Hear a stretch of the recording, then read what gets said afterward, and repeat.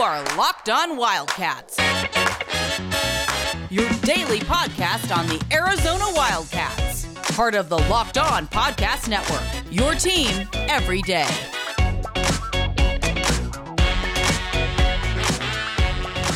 Happy Monday. You're listening to the Locked On Wildcats podcast with John Schuster.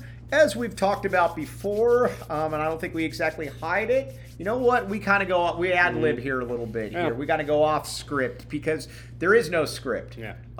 We're in the new year, Mike Luke. We are all the time. Everyone wants to make resolutions in the new year. Fortunately, I'm going to take an easy resolution.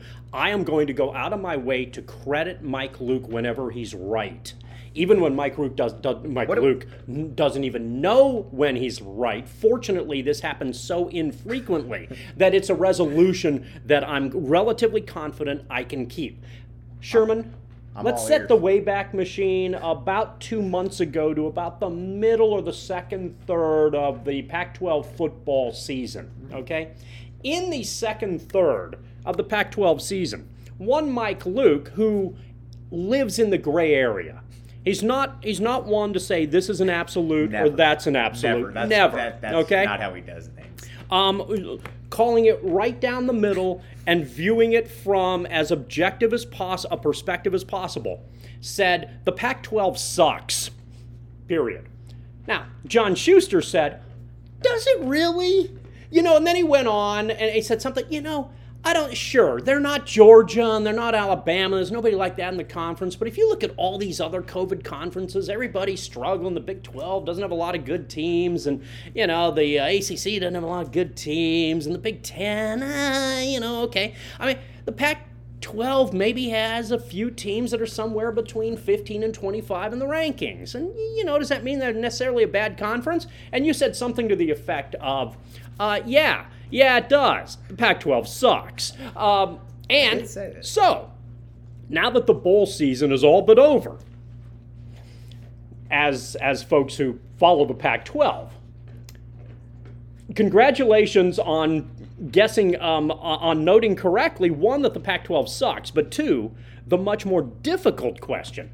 What is the best headline for the Pac-12 after this bowl season?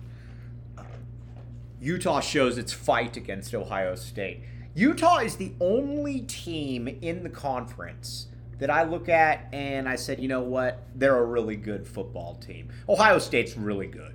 I mean, you can just tell. They're really good. Utah essentially went toe-to-toe with them. Everybody else sucks. Second best headline, I think generally speaking, in a serious note, you're right. But even with Utah, you could argue, here's a team that blew a 14-point lead in the second half. Right. And even then, although to me, and there were other people I was texting with watching the game at the same time who had a different outlook completely, and I was like, Utah looks like they're holding on here. They're just and ultimately that turned out to be the case. And it was a gallant effort, but they weren't able to get it done. And I guess even in the second half, you're frustrated. They let a 14-point lead at the Rose Bowl in one of the most important games in history slip away. The number 2 headline in the Pac-12 is that UCLA couldn't play because of COVID. Right. That's your second best headline in the Pac-12 bowl season. So you can't sugarcoat it. Now, in relative, for instance, the SEC finished the bowl season with a losing record, regardless of what Alabama and Georgia do in the championship game. The conference as a whole had a losing record in the bowl season, but at least they got some W's, okay? The Pac-12 not only lost bowl games, 2 of those bowl games were against smaller conference teams. Oregon State lost the Kimmel Bowl to Utah State.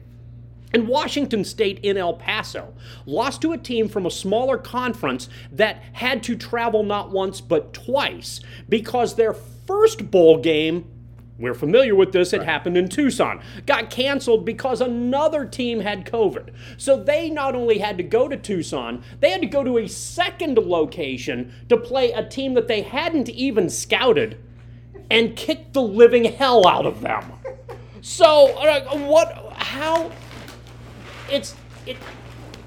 you can't look at this conference and feel that they are at a level of any of the other power conferences. Bleep, you can't look at them right now and think they're at the level of the Mountain West. Correct. And that's even wrong. even if Lincoln Riley makes USC a top 3, top 4, top 5 program nationally, and they're regularly flirting with whatever the hell the damn ass playoff thing is by then. You got a lot of other problems. You got a lot of other problems in this league, and they were exemplified by virtue of how this conference performed in its bowl season. And then when you watch that, you look at Arizona being 1-11. And it's like, oh, geez. How far does that team have to go? They didn't even win games in a good league. They didn't even steal games in a good league. They were 1-11 in a bad league. All right, one thing though, let's take a quick break. All but right. one thing that's not going to ever be 1-11 in a bad league. By the way, congratulations. Thank you. I on nailing appreciate that. it. Is Built Bar. Built Bar could be in the SEC, and Georgia and Alabama are looking up at it. That's the difference when it comes to Built Bar. It's something that's just on a different level. What would you say, Schuster? When something is good, you don't need to say much about it. Right. Because all you're doing is filling space, and everybody already knows what you're saying. Right. So all you have to do, Built Bar. Just talk to anybody. Try this experiment, folks, listening to the Locked On Wildcat podcast. Walk down the road, anybody. Mall, you're getting coffee at some overpriced franchise. You're wherever you happen to be. You're in a big board meeting. It's important now that everybody's trying to figure out what they want to do with, the way things are being navigated in the new year. You walk in there and you say Built Bar. Right. And you tell us what response. I think I know what response you're going to get. The response is going to be something like, whoa, Built Bar, you're so right. Built Bar's the best. Built Bar's awesome. Dude, you like Built Bar? Dudette, you like Built Bar? Everybody, bonding. Nothing bonds. Everybody understands quality. All you have to say, 2 words. And what are those 2 words, Mike Luke? Built Bar.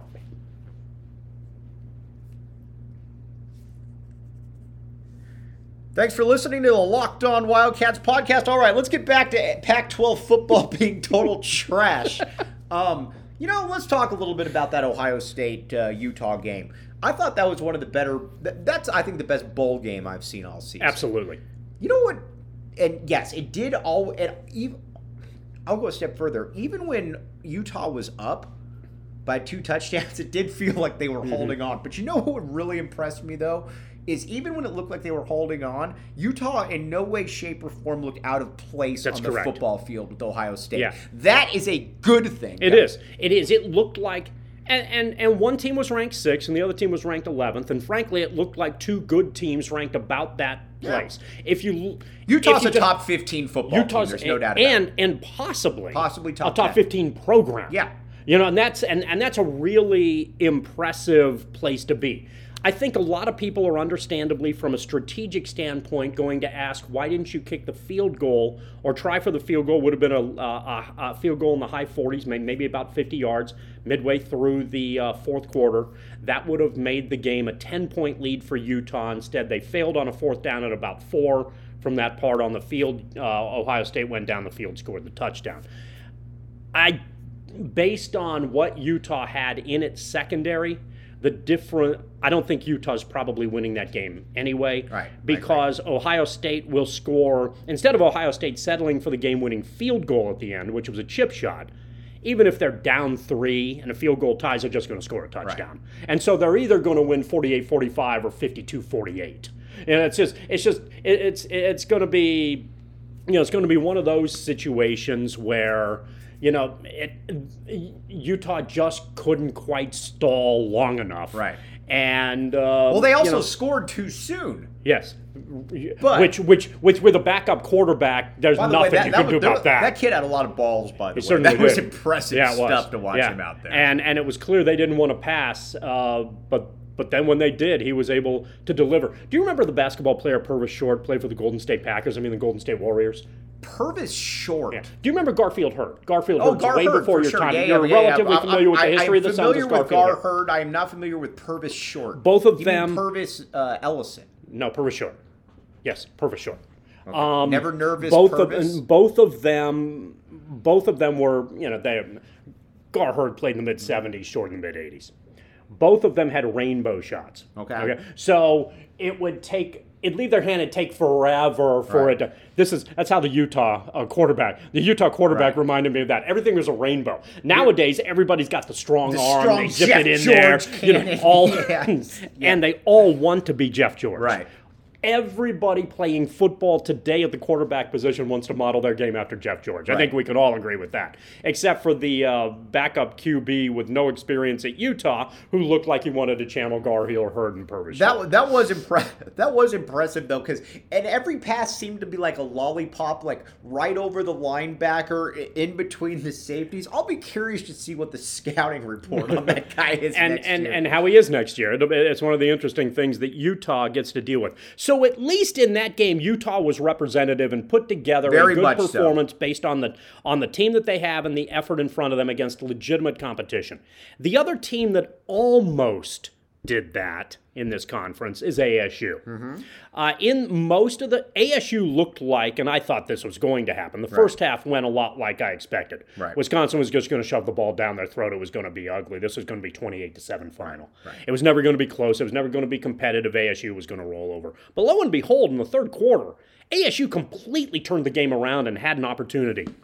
And just when you think ASU's about to make this game really interesting, Wisconsin goes on a 95-yard drive and runs out the clock to win the game. So and that drive felt like it was like 35 minutes. Oh man, it was so ASU had, and up until that point, I think Wisconsin had gained about 3 yards of offense in the second half. They were completely shut down, but then when ASU had to step up, they got the punt, they got field position, they made the right play, they're going to get the 3 and out, they're going to have the ball at midfield, they're going to tie this damn game, and who knows what's going to happen.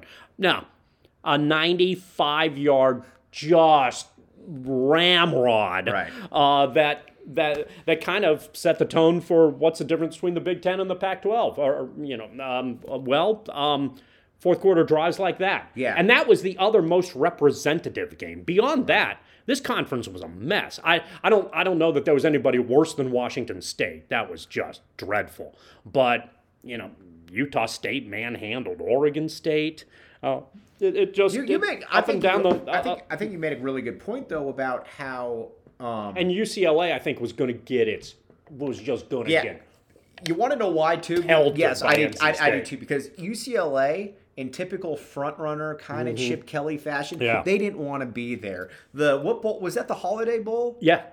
That's beneath us. Right. Isn't that, no, I mean, when you're Chip Kelly and you're UCLA football who plays, and we don't play for Holiday Bowls. It's like what was it, like 12 years ago or something, when when Nick Saban tried to hint that it was difficult to get his guys to play at the Sugar Bowl, and it was against Utah. And it was against Utah. Yes. And I heard, that must have been. And one of the things. Okay. This is a rant that I'm never going to come around on, and I get the modern way of thinking, but holy crap, I can't not imagine. And based on what happened in the Mississippi game, I know that this is going to be more of the norm. But I cannot imagine if I was on a team and had an opportunity to be highly drafted in the NFL, I'd still bleep and play the damn bowl game. Right. There's just that mentality does not. I can't even comprehend that. When did that become like a thing? It seems like it's, I don't know, 5 years, maybe, which, by my memory, it may have been 15 years. Right. But it feels like that's been kind of a relatively regular thing. And now what happens in the Sugar Bowl? Mississippi starting quarterback blows out his knee. Right. When he could have sat. Actually, good news on that front.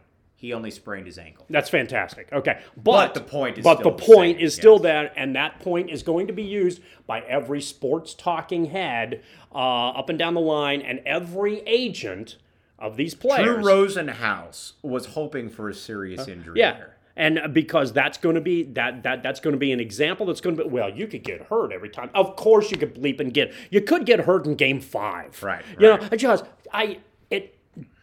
get hurt training. Sure. Should you not train? Should you not train? Should you not play in game 5? Should you? It's just when the whole concept is about team. And it's even more than that. I know that there's this thought process that players at the college level are just being used by their colleges. But the college still accepted you. Right.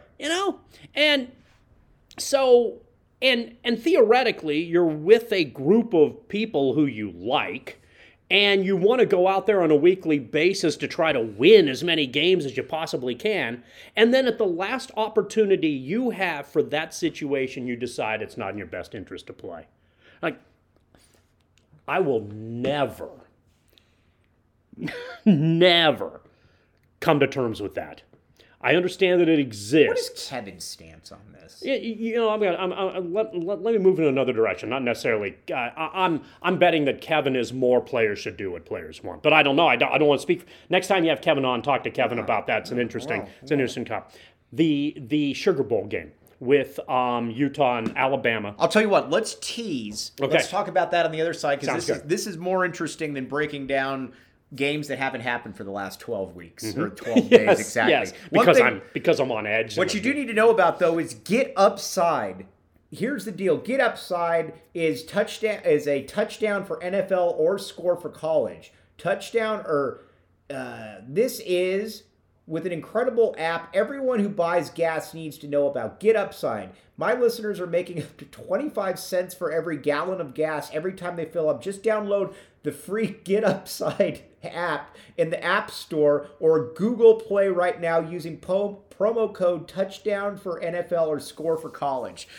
You could probably make as much sense out of that as I can. Sure, I'll make sense out of it right now. Get the Upside app. It's easy. Gas is depending on where you're listening to this right now, gas is either over $3 a gallon, $4 a gallon, or $5 a gallon. It's not a bad idea to be able to save 25 cents a gallon if the opportunity presents itself. Maybe the Upside app can do that for you.